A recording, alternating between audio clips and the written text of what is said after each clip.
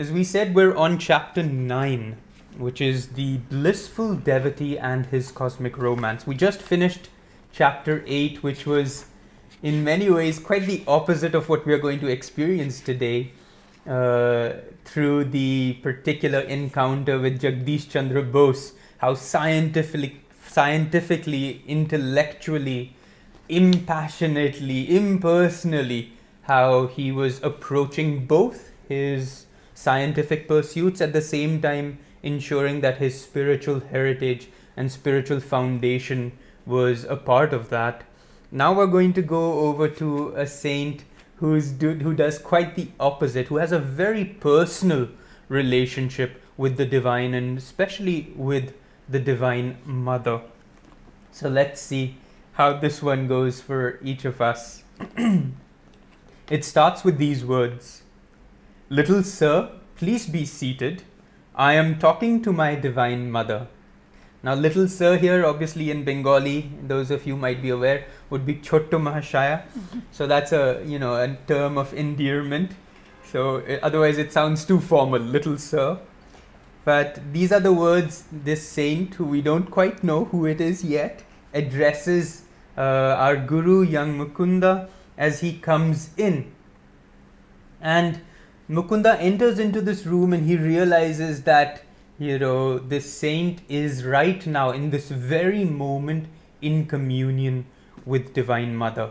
And he seizes this opportunity and he falls at the saint's feet and he starts to kind of, make a big racket, kind of trying to draw his attention. And again, this saint says, Master Mahasaya, his name, little sir, quiet yourself. And finally, Yogananda, in tears, says, Holy Sir, thy intercession, ask Divine Mother if I find any favor in her sight. And so Yogananda is using this opportunity. He knows exactly that this is the moment. Here I've come at just the right moment while this saint is in communion, and he wants to get his message across to Divine Mother. And he says, beyond reach of doubt, I was convinced that Master Mahasaya was in intimate converse with the Universal Mother. It was deep humiliation to realize that my eyes were blind to her, who even at this moment was perceptible to the faultless gaze of the saint. Now these are very beautiful words. It was deep humiliation, Yogananda says, as he was there in this moment. He could experience right here, this beautiful, loving saint was having this moment with Divine Mother, a very intimate moment, not one where he was enraptured and he was away from the world, but right here, a very personal moment. And Yogananda, who was present as well, was unable to really perceive the Divine Mother the way Master Mahasaya was. To his own disciples, our Guru said many years later in America, he would say to them often, if you only could see yourselves as I see you only as light. And this is the deep humiliation, in a sense, that each of us face. What the saints see, we don't see. They see God every way, they see us as light, and we see ourselves as flesh and bone and our personalities and our ego issues. They don't see any of that. And that's an important perspective for us to keep in mind. They see us from God's sight. And the way God sees us is as his children, children of light, children of love. And he doesn't look at our faults. He doesn't even pay attention to all the issues we have and everything that we've done, which isn't quite right. He just sees us with that love. And it'll be a nice thing for us to keep reminding ourselves, lifting our own gaze. Every time you look into the mirror, every time you look into the eyes of a fellow being and say, I'm going to try to see you the way God sees you. Because right here, he's there. Right here, she's here. I know, because this is how the saints describe her, describe him. So just a very, very beautiful moment. And a little painful at the same time, because it's like, why don't we see them? Why aren't we able to perceive what these saints are perceiving?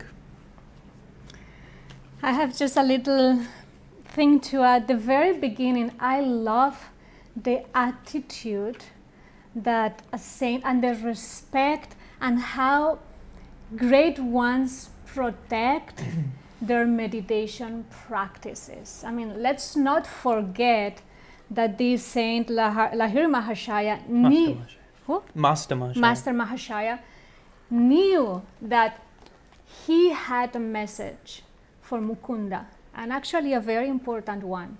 He knew this little sir was going to come into his life and had something to offer him.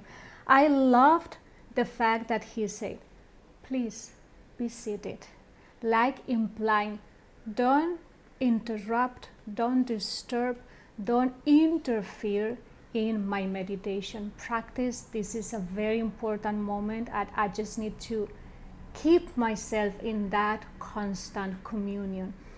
That translates to me how careful I have to be every time I'm meditating and don't allow any thought to intrude in my mind, and to be also in that way, send that person, send that thought, send that project away, and say these words, please stay away from my mind right now.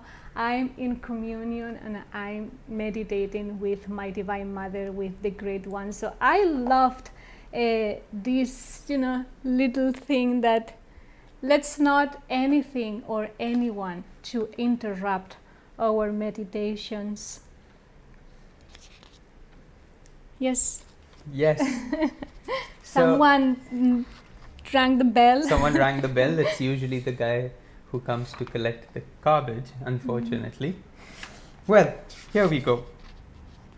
So Yogananda is still shamelessly, he says, I'm still gripping on to the saint's feet. He's not one to just listen and say, be seated. He's quite insistent, and he grips onto the saint's feet, and he says, I shamelessly, make my remonstrances.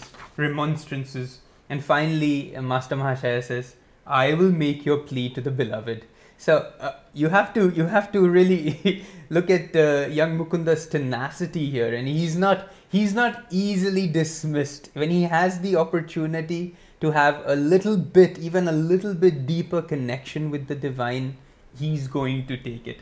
And the moment Master Mahasaya says, okay, I will make your plea on to the beloved, immediately he lets go of his feet, no more tears, nothing, and he says, sir, remember your pledge. I shall return soon for her message. So you can see that little mischievous side. Often there's this sweet story of a mother who brings her child to Anandamoyi Ma and says to Anandamoyi Ma, please tell my child to be good. And Anandamoyi Ma goes down to the child and says, be good, but not too good. And here's this little hint of that in each of our lives. It's not a meaning to try to be bad. It's just that little spark of joy, of mischief, of play needs to be part of our lives. Otherwise we get too serious all the time. I mean, think about the life of young Krishna as a child. I mean, and we still tell those stories. And otherwise, if my child were doing that, it would be quite a shocking thing. But when we see God's play and His Leela, it really helps us relax more. And you see young Mukunda here saying, okay, done, my job here is done. You remember your pledge, sir, I will be back. And he immediately leaves the saint in peace, that he may continue, as Narayani said, to just have his moment with the divine. An interesting side note that Yogananda ji goes into here is that Master Mahasaya is living in this house called 50 Amherst Street. I don't know if you remember this address before, but this was where Yogananda's mother passed away. You remember that she was in Calcutta preparing for his elder brother Ananta's wedding. So this was their house, Yogananda's family home. And during the wedding celebrations, his mother falls gravely ill. She passes away right here in this house. And so then they move out of the house so that they are not reminded of this moment. And Yogananda brings this beautiful little, relationship here. He says, this is where I lost my earthly mother, but this is now where I have this opportunity to connect with the Divine Mother. And Master Mahasaya here runs a school for boys. Yeah, in fact, let's just pause just briefly. Let's not forget that this is the first time that Yogananda is encountering a saint that is approaching to the divine as the Divine Mother. I mean, this has been one of the greatest griefs that Yogananda had been struggling with. And so far we have seen that he has met, Jagadish Chandra Bose, experiencing the divine, as science in nature, the Tiger Swami, as willpower and strength, and all these saints that he has met have manifested that divine consciousness in specific forms, mostly in a masculine nature, in that fatherly aspect.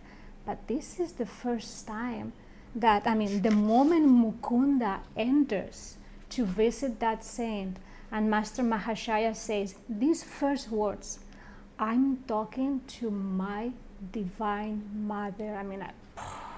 Imagine how Mukunda felt those words in his heart. In fact, he says his simple words of greeting produced the most violent effect my nature had so far experienced.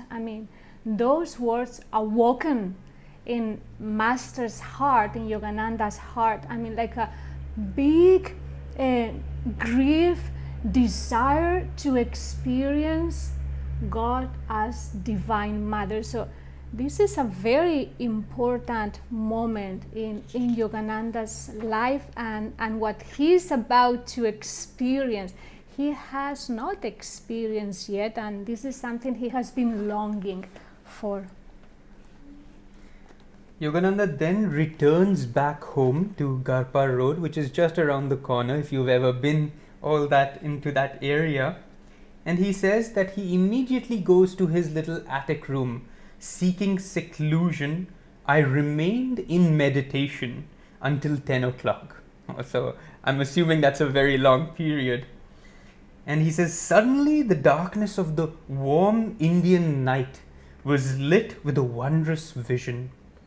Hallowed in splendor, the Divine Mother stood before me, her face tenderly smiling.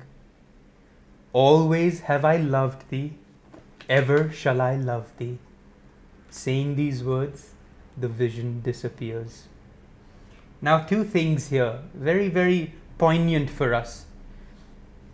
If I go to a saint and I say, please, make a appeal to God on my behalf, and the saint says, okay, I will make your plea, don't worry, I promise.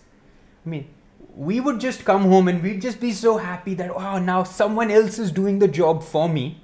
So, great, now I can just do whatever I want. But young Mukunda, on the other hand, having been assured that he was going to be given this opportunity that a saint would speak to Divine Mother on his behalf, yet comes back, has his own deep meditation, is not substituting the help that this saint is giving him by saying, now I don't need to put out the effort. No, I'm going to meditate until 10 o'clock. I'm going to have a long meditation. In fact, that's the real power that I'm trying to draw.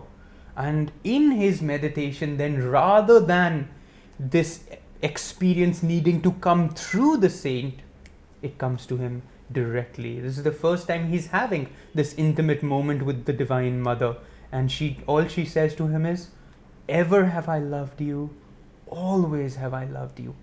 And that's it. And then she disappears and she's gone. The next morning, very early, he says, Guru, even before the sun quite rose, he runs to Master Mahasaya's house, and he's like just about to open the door, not quite sure, and then Master Mahasaya opens the door for him. And Yogananda is pretending that he doesn't want, Master Mahasaya to know he had that experience. So he says, so I have come very early, I confess, for your message.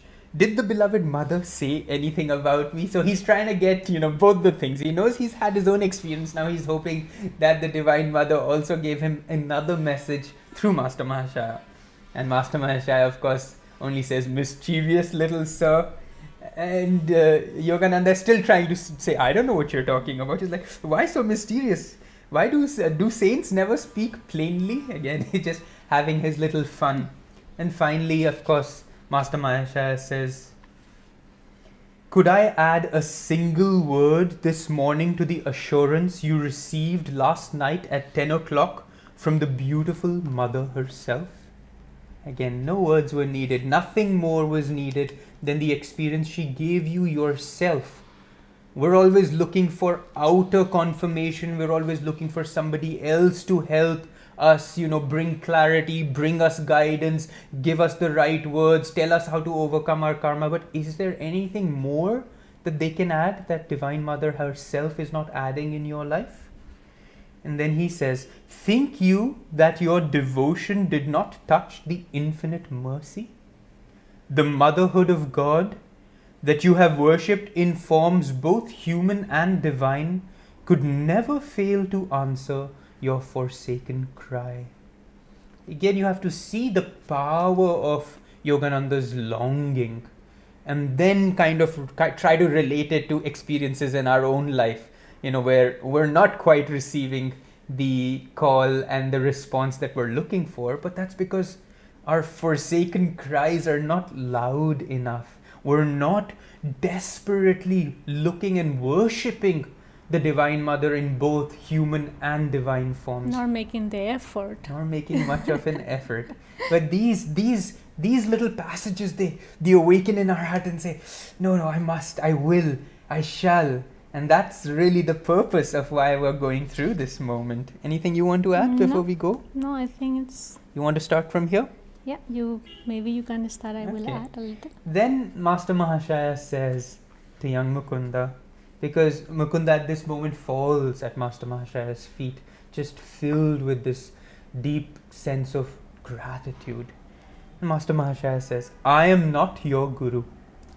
He will come a little later. Through his guidance, your experiences of the divine in terms of love and devotion shall be translated into the terms of fathomless wisdom. Now he's leaving Yogananda a little hint here, because our Guru's, Yogananda's natural tendency of approaching God was as love and in devotion. He was himself not, at least at this point, you're not seeing a very, overly intellectual. However, when you read his words, you can see that wisdom behind them. But now Master Mahasaya is saying, the Guru who will come to you is one who will take your love, take your devotion that you have for God, and not just increase that, but also translate that into fathomless wisdom. Help you also understand, not just experience, but to elevate your experience into an understanding of the divine, knowing especially that Yogananda's role would be then to share that with others. This little sentence here, this brief one, I'm not your Guru. Your Guru will come very soon. It's really a law that all self-realized masters and true saints respect. If a disciple, a devotee goes to a Guru and the Guru knows that he is not his Guru, his real job and responsibility is to guide that disciple to his true Guru. Someone recently asked us, what about if I join this path and if I follow all the way through, but halfway I just find that perhaps Yogananda is not my Guru, or this is not my path? And this is something we didn't answer because we didn't have time. But a true Guru, in this case talking about Yogananda, he will guide you to your right Guru. any self-realized master that you encounter and you follow, please trust that if you are under his guidance for some time, for some training, as Yogananda, the little Mukunda, needed to be in touch, to be guided, to be receiving certain messages that then send him to his guru. We need to trust that process for each one of us, that if our search, if our seeking is true, we may be under someone's guidance for a little while, but eventually we will always be guided to our true guru. And someone had an experience of Yogananda, having a dream with Yogananda, and Yogananda telling this devotee, don't worry, I will send you to your own guru. So the gurus don't want, as many disciples as they want. They are not interested about that. This is not a shopping where they just shop disciples and devotees.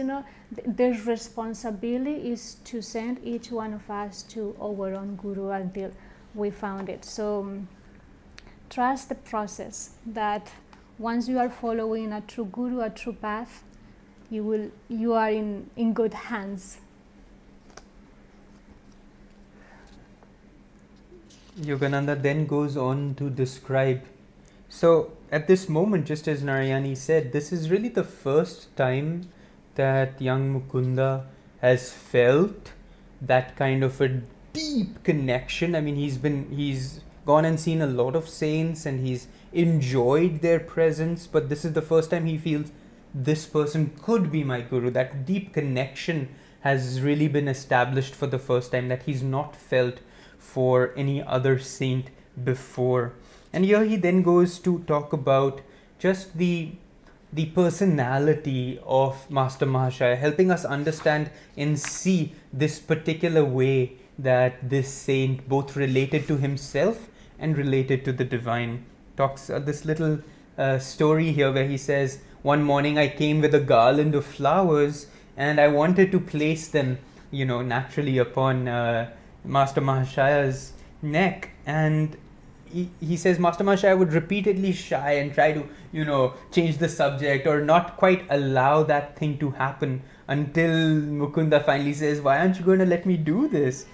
And then he says, well, okay, since we are both devotees of the mother, you may put this garland on this bodily temple as an offering to her who dwells within. So you can just see again how he relates to himself as so insignificant. The level of humility he has acquired and developed is just something that each of us should be trying to aspire towards as well. And then Yogananda makes this comment here. His vast nature lacked space in which any egotistical consideration could gain foothold. That it becomes so vast, so infinite, that the ego was such a tiny reality, it practically had no energy of its own. And that's what happens. When we think about the spiritual path, we tend to think about the destruction of the ego, as if we're going to keep, beating the ego into submission. But what really happens is that our own nature, the soul nature, becomes so vast that in it, the way Yogananda in his poem Samadhi puts it, I watch the little ego floating in me, where it's just a bubble in the ocean. And the bubble has its reality. It says, this is a body, I'm going to take care of it. In this body, God dwells. But it's such a tiny consideration as compared to the vastness that you now feel is your true self. So even in your own pursuit towards ego transcendence, aim for that kind of experience. Not to beat the ego, but to open yourself to such an infinite reality that the ego just is this tiny bubble in your ocean. There is a footnote here talking about Mahasaya's title, Master Mahasaya. And Yogananda writes here in this footnote, page 77. These are respectful titles by which he was customarily addressed. But Master Mahasaya signed all his literary works, I mean, he was a man of God, just with the word M. That's all, not even his full name. Such was his perception about himself. Even the name that he used, that was bestowed to him, wasn't really important. And make me think, so many of us sometimes, and so many people who, you know, make great donations or build things and, you know, accomplish great things. I mean, we want to make sure our name is there and just printing in a stone and make sure that everyone sees it. And here we are, you know, in the presence of one who has achieved, you know, cosmic consciousness, and that, you know, where the divine flows through flawless through him. And, you know, just I am M. Who is M? No one knows who is M. I mean, it's just so beautiful how, you know, they perceive themselves, not just as personalities. If you've read the book, The Gospel of Sri Ramakrishna, that was written by Master Mahasaya, and you will see in that book it just says M. And it was in fact that book. So Master Mahasaya was a disciple of Ramakrishna Paramhans, and it was through that book really that Ramakrishna's life became well known and everybody started to know more, because Ramakrishna himself was the priest of Dakshineshwar temple, but not everybody knew him or recognized him to be a saint, to be a great man of God. In fact, his antics were sometimes a little too much for people, too eccentric, because he would just go into these bhavs and then people couldn't quite relate to him. So Master Mahasaya was a disciple of Ramakrishna Paramhans. Here he says now, Yogananda, about Master Mahasaya, from him I learned the sweetness of God in the aspect of mother or divine mercy. The childlike saint found little appeal in the father aspect or divine justice. Stern, exacting, mathematical judgment was alien to his gentle nature. So another way for us to start looking at our own lives. Now, it doesn't mean that we all have to relate to God as the Divine Mother. Some of us necessarily have a relationship with the father aspect of the divine. But you see, when you have that motherly connection, then your own personality begins to want to express that quality, those states of consciousness, you know, loving, kind, gentle, humble, compassionate.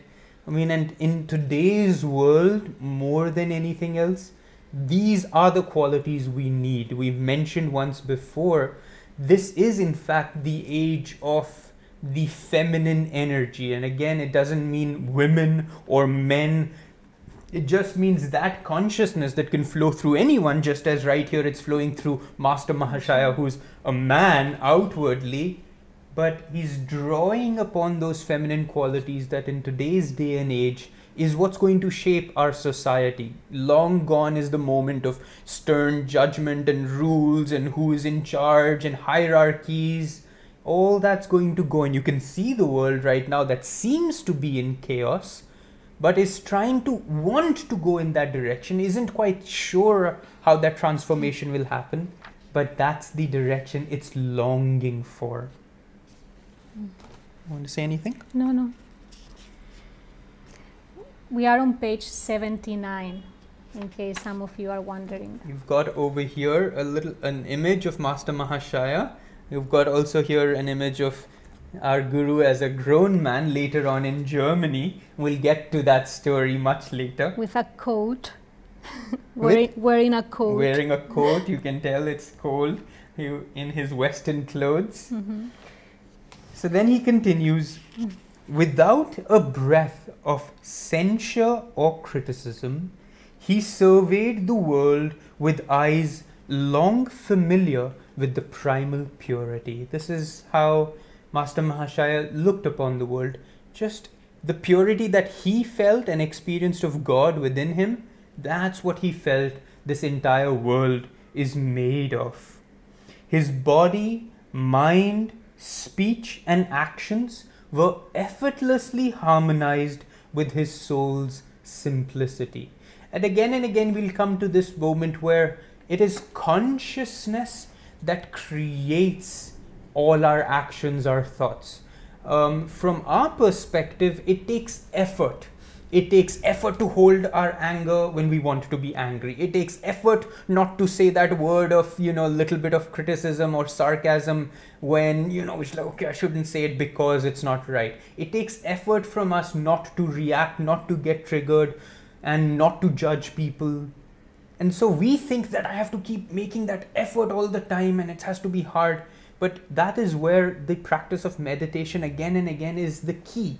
Because in meditation, we're lifting our consciousness to the point where then these things become effortless because they become a reflection of that consciousness, rather than we have to, make this effort to achieve a state of consciousness after a lot of, outward holding and control and struggle. Of course, there is also need for that. But let's try our best at least to lift ourselves, where, as Yogananda says here, all of his actions, his body, his speech, his mind were effortlessly harmonized to his soul's simplicity.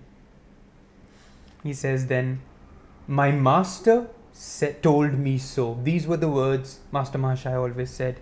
Shrinking from personal assertion, the saint ended any sage counsel with this invariable tribute. So deep was his identity with Sri Ramakrishna that Master Mahasaya no longer considered his thoughts as his own. Isn't that just beautiful? And that's the power of attunement to your Guru. And that is why the necessity of a guru is so vital on the spiritual path. Not because somebody is going to tell you and you are subject to somebody else's will. It's because when I attune to a self-realized master, then his thoughts become my thoughts. His words become my words. His inspiration becomes mine. And because I'm yet to understand and experience the infinite nature of God, I first start relating to the seemingly finite reality of the Guru, who in fact behind that form is the infinite nature of God. And so I use his power, his consciousness, his thoughts, and they flow through me until you come to a point where you just don't know. Where's my Guru? Where am I? What are his words? What are my words? I remember Swamiji at the end of his life sharing with so many of us, I don't know where Swami Kriyananda ends and Yogananda begins. I mean, that's the state that many of us are trying to achieve. How can we become an ever perfect expression of our Guru's consciousness? Swami Kriyananda said, I never do anything, or I never write or compose or create or come up with a new project until I feel it's coming directly from my Guru's consciousness, it's coming from him, and it has his blessings on it. And this is something that many of us are striving for. How can I attune my will to my Guru's will? How can I, my actions be his actions? And this is something that, it's a wonderful thing to train ourselves to aspire, because again, the Guru has no ego. So that's the kind of consciousness we want constantly to manifest in whatever we do. Yogananda relates here a little story now. He says, once I was walking alone near Howrah station, a railway station, and he says, I stood for a moment by a temple, silently criticizing a small group of men with drum and cymbals who were violently reciting a chant. How undevotionally they used the Lord's divine name in mechanical repetition, I reflected. My gaze was astonished suddenly by the rapid approach of Master Mahasaya. So suddenly out of nowhere, as young Mukunda was having these thoughts, Master Mahasaya approaches him and he says to her, Sir, how come you are here? And immediately he says, Master Mahasaya to him, Isn't it true, little sir, that the beloved's name sounds sweet from all lips, ignorant or wise? He passed his arm around me affectionately, and I found myself carried on his magic carpet to the merciful presence. I mean, just amazing. Just catching that thought immediately and not allowing it to become, a habitual reality. And this is what happens to us. We don't want to judge people. We don't want to criticize them. We don't want to think unkindly about anybody. It's not an actual conscious, I want to just be that way. But we've created such a habit of these little moments. Look how they wear that dress. Look how they talk like that. Look how they go there. Whatever it is. And little by little, it becomes so ingrained in us that we can't stop ourselves anymore. And here the divine in the form of Master Mahasaya immediately comes and cuts that thought, redirects it, uplifts it and says, isn't it true that God's name is always sweet and beautiful, no matter whose lips they are coming from? And then, that's true, isn't it? I mean, and the fact that it didn't come as even a reprimand. No. The way he chose to redirect Mukunda's thoughts were like so, sweet, so kind. He wasn't even telling him, how you dare to think that way? Don't you think that's not the right way to think about this? Just very gently, one sentence. So it doesn't sound like beautiful in everyone's mouths and words. I mean, just fantastic. This is something that some of us should learn how to do this. I mean, it's wonderful. Then he says to young Mukunda, would you like to go see some bioscopes? So bioscopes here means movies, motion pictures. And so they both start moving towards an auditorium to go see some presentation. And of course they are in this presentation and there's a professor there talking and there's a slideshow running and that whole process is happening. And young Mukunda is quite bored, but he doesn't want to say anything. He believes Master Mahasaya must be enjoying himself, so he's just kind of fighting his own thoughts in his mind. And of course Master Mahasaya, as always, catches that thought and says to him, I see, little sir, that you don't like this bioscope. I have mentioned it to Divine Mother. She is in full sympathy with us both. She tells me that the electric lights will now go out and won't be relit until we have a chance to leave the room. As his whisper ended, the hall was plunged into darkness. Again, just look at that relationship that Master Mahasaya has. Oh, I see this is, don't worry, I have spoken to the Divine Mother and she's in full... The conversation really, it never ends for them. They're never not referring back their thoughts, ideas, their actions. They're just constantly offering it back. Any thought that comes, I'm not really enjoying this. Divine Mother, I'm not really enjoying this. What do you think? Should I be here? Should I not? What are your thoughts on this subject? And they're like, in this case, she's in full sympathy and she's going to create the circumstance that will allow us, to be able to make our escape. And so all of us find ourselves in situations where we are bored, where we're unhappy, where we don't like it, where we're going through a lot of trouble. And sometimes that's needed. Our own soul needs that experience. But if what the real experience the soul is looking for is that connection with the divine, that we re-establish that original connection with the divine. And once that happens, then the soul doesn't have to experience all these things. Then it doesn't necessarily have to go through the pain, the suffering, the disappointment, the boredom.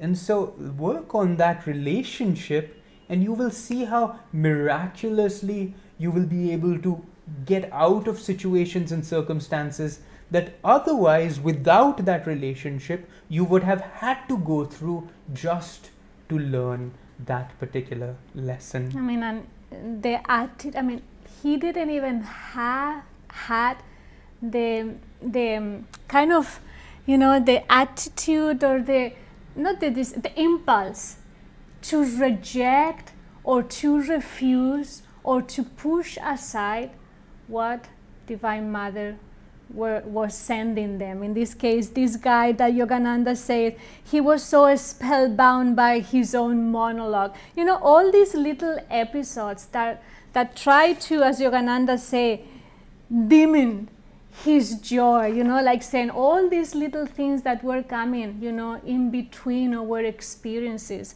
Yogananda's first impulse was complaining, wanted to push aside and, having those thoughts. But Master Mahasaya didn't even, reacted outwardly. Nothing, like, okay, this is what Divine Mother is sending. Let's see what she has in mind. So embracing of what God was sending them. There's this little paragraph that I wanted to read but kind of skipped. So let's just come to that before we continue. On their way to see this bioscope, to this auditorium, they sit by a pond on a bench, and Master Mahasaya says, let's just sit here for a few minutes. And then he says, my master, which he's referring to Ramakrishna Paramhans, always asked me to meditate whenever I saw an expanse of water. So they were meditating next to a pond. Here, its placidity reminds us of the vast calmness of God. As all things can be reflected in water, so the whole universe is mirrored in the lake of the cosmic mind. So my Gurudev often said. And what Narayani is referring to right now is that perfect stillness of Master Mahasaya's mind, where no ripples were affecting or distorting that reflection of Divine Mother. As she was saying, our immediate reaction is push, reject, complain, and that creates these ripples, that creates these waves, that distorts the divine plan, and we're unable to see reflected in our own cosmic mind God's intention. And that stillness that comes from meditation begins to help us see that master plan more clearly. Finally, as they exit this auditorium, Master Mahasaya says, little sir, you were disappointed in that bioscope, but I think you will like a different one. As he says that, he gently taps or slaps, here it says, Yogananda's chest over the heart, right here. And now Yogananda explains a little experience he has when that happens. It's a little hard to grasp our minds around, so let's see if we're able to get this. A transforming silence ensued. So the moment he was tapped on the heart, instantly a transforming silence ensued.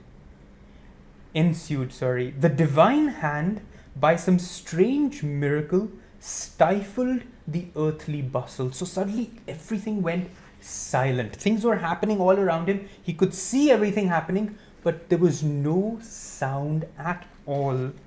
The pedestrians, as well as the passing trolley cars, the automobiles, the bullock carts, the hackney carriages, were all in noiseless transit. As though possessing an omnipresent eye, I beheld the scenes that were behind me and to each side as easily as I saw those in front. So suddenly Yogananda was able to perceive and see absolutely everything as if he had eyes everywhere. The whole spectacle of activity in that small section of Calcutta passed before me without a sound, and like a glow of fire dimly seen beneath a thin coat of ashes, a mellow luminescence permeated the panoramic view. So he was seeing all things, all people, having this gentle glow behind it, a light emanating from everything. My own body seemed nothing more than one of the many shadows, though it was motionless, while the others flitted mutely to and fro. So he could see his own self as just another participant in this scene. It wasn't identified as, oh, this is me and those are them. He just felt like his own body was part of that same cosmic motion picture he was seeing in that moment. Several boys, friends of mine, approached and passed on.